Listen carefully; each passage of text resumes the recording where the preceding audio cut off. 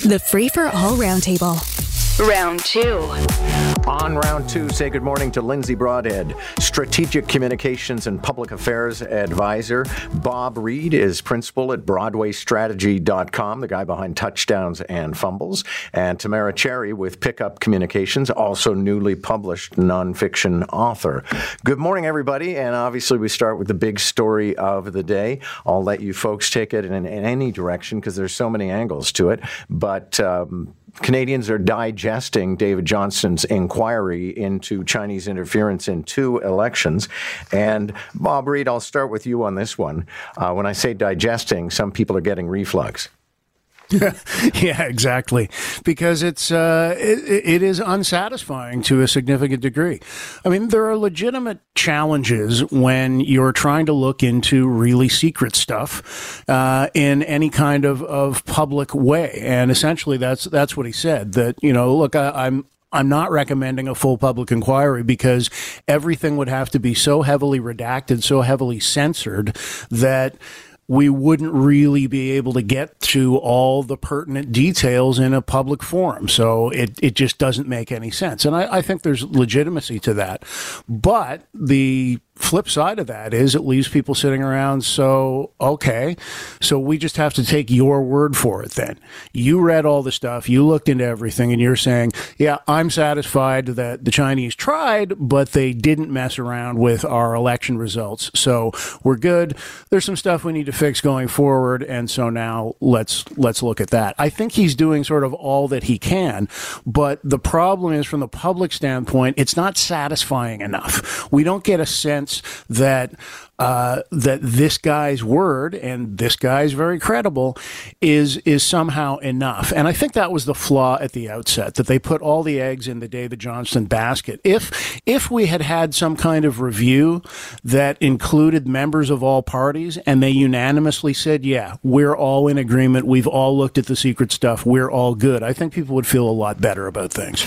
Yeah, Tamara Cherry, I guess the problem would be the overwhelming majority of Canadians don't know David Johnston, so they don't know he is of unimpeachable character, so they're not buying what they think he's selling on Justin's behalf.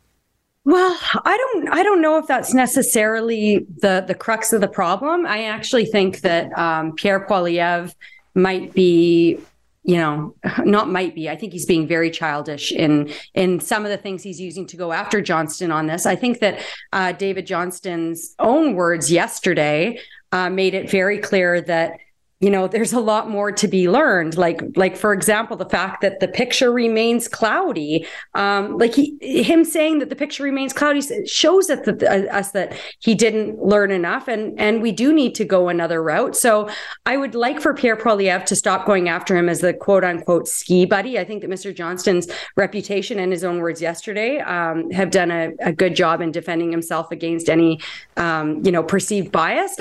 But listen, there's so much that still needs to be answered. I think that Bob was bang on. I completely agree with him. If we would have all parties kind of come together and say, oh, no, we don't need it, it might be different. But there's so much from what we learned from Mr. Johnston's report that shows us that there's so much left to learn. And even if we do have something that is heavily redacted, I think it was John Ibbotson in the Globe and Mail yesterday that pointed out the fact that, we've had commissions in the past that have very highly sensitive matters, with Air India, with the Mayor Arar inquiries, that lots of it was redacted, but we still got valuable reports from those. So we need more. Pierre Poilievre, he has a real opportunity here to get people on board and carry this right to the next election. But I think that he needs to stop just playing to his core group in calling Mr. Johnston, a ski buddy. Lindsay Broadhead, your thoughts? I agree with both my colleagues. I just frame it slightly different. I think they both knocked it out of the park. I'm probably amongst the few who is satisfied with Johnson's summary. I think if you listen to his interview, he's, I think, quite compelling about his rationale for why a public inquiry would be toothless, and why, the way that he's proceeding it makes sense. So I'm actually very satisfied. My challenge is that I thought, his role as rapporteur, and I know that you love the word, so that's for you, John. It was too late from the get-go. He was given a dead dog task from the get-go. I never thought that anything that would come from this would shine a light for all the reasons that he said. I think this is a conclusion we all naturally assumed would come to play.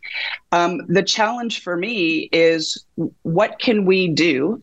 Right? Well, not we. What can the government of Canada do to communicate to the public about such a fundamental issue as our security in a way that is more compelling and transparent without having to go through redacted documents? There is a way. And there is a way that unites the country rather than divides us. And, that for me is the crux of this matter, and where I hope they start to go down that path. An interesting thought experiment, and we don't have to play it right now, but would be to ask the question, who would be the right person to investigate all of this stuff? Because, David Johnston has been framed as Trudeau's cottage buddy and ski buddy and member of the Trudeau Foundation. So I can't think of like a Supreme Court justice who wouldn't be impeached on some terms. It would just go on and on, this means of attack and insisting this person is doing a whitewash. But listen, let's keep moving. Lots of other things to talk about. The top mayoral candidates in Toronto are going to debate 3 times today. And Lindsay, let me start with you. Do you think these debates actually make a difference? Because everybody's sideman runs out immediately after the debate and says, my candidate won. Yeah, well, I mean, I was just talking to Joe before the show. Last time it certainly mattered because there's just one that the Toronto Region Board of Trade hosted. This time there's many. Why it matters is because it's very stakeholder focused. So each of these contests is directed towards a certain group, and they will find out about it. So if you're interested in housing, if you're interested in business, food insecurity, et cetera. So that matters. It's also, and this is true of every debate, they're clippable, right? And Brad Bradford's team has been doing this a lot, clipping the moments that matter. And we saw this with clips they did of Olivia Chow.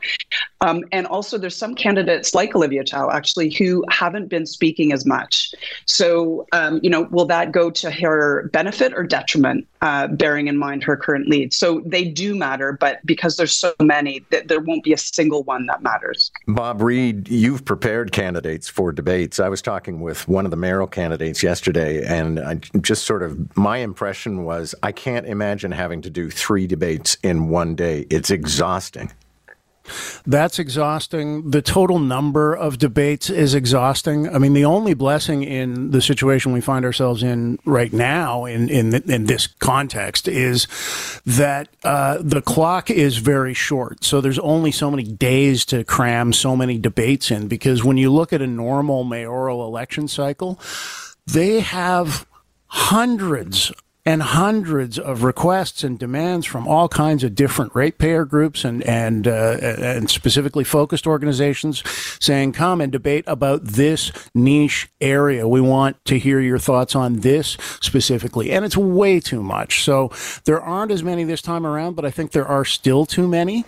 And I think the issues that are going to be examined in some of these, the arts, very important. Scarborough, very important. But to have a whole event focused just on those, I think takes everything way too far into the weeds. There needs to be fewer and a more fulsome picture at each one of them.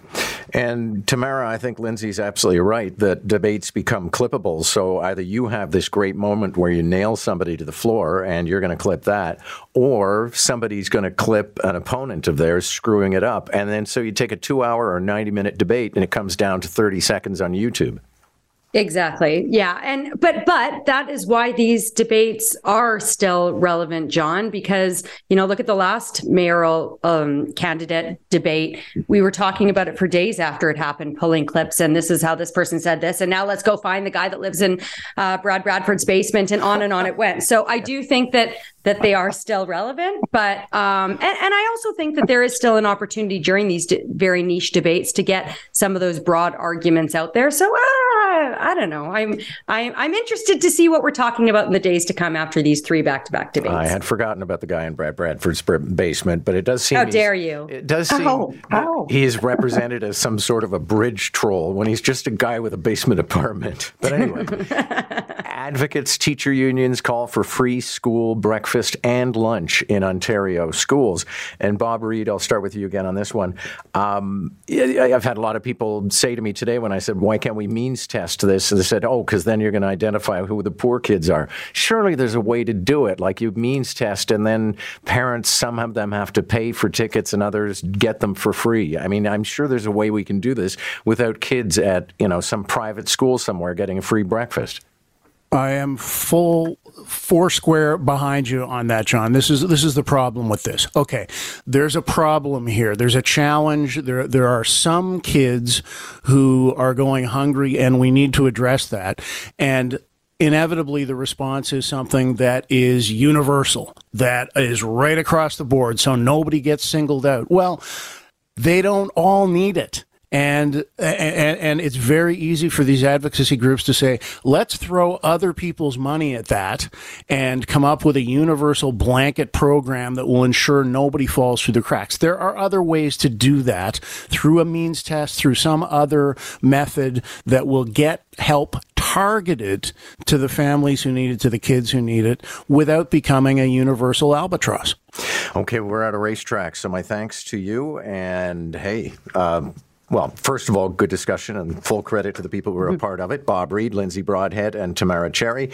Also would once again reiterate the fact that the leader of the opposition, and essentially a prime minister in waiting, is going to be on Jerry Agar's show for a full half hour. And as I said to Jerry, I've done those interviews where they say the leader will speak with you from, 11:35 to 11:45, and then the leader just blathers on and on and on. You never get to anything because you can't do a follow-up. But when you have to sit in the room during traffic and a commercial break and you come back for another segment, which he's going to do, that's where you get your re-asks. That's where you can chase them around the table with a stick. So it should be interesting radio. We'll talk tomorrow.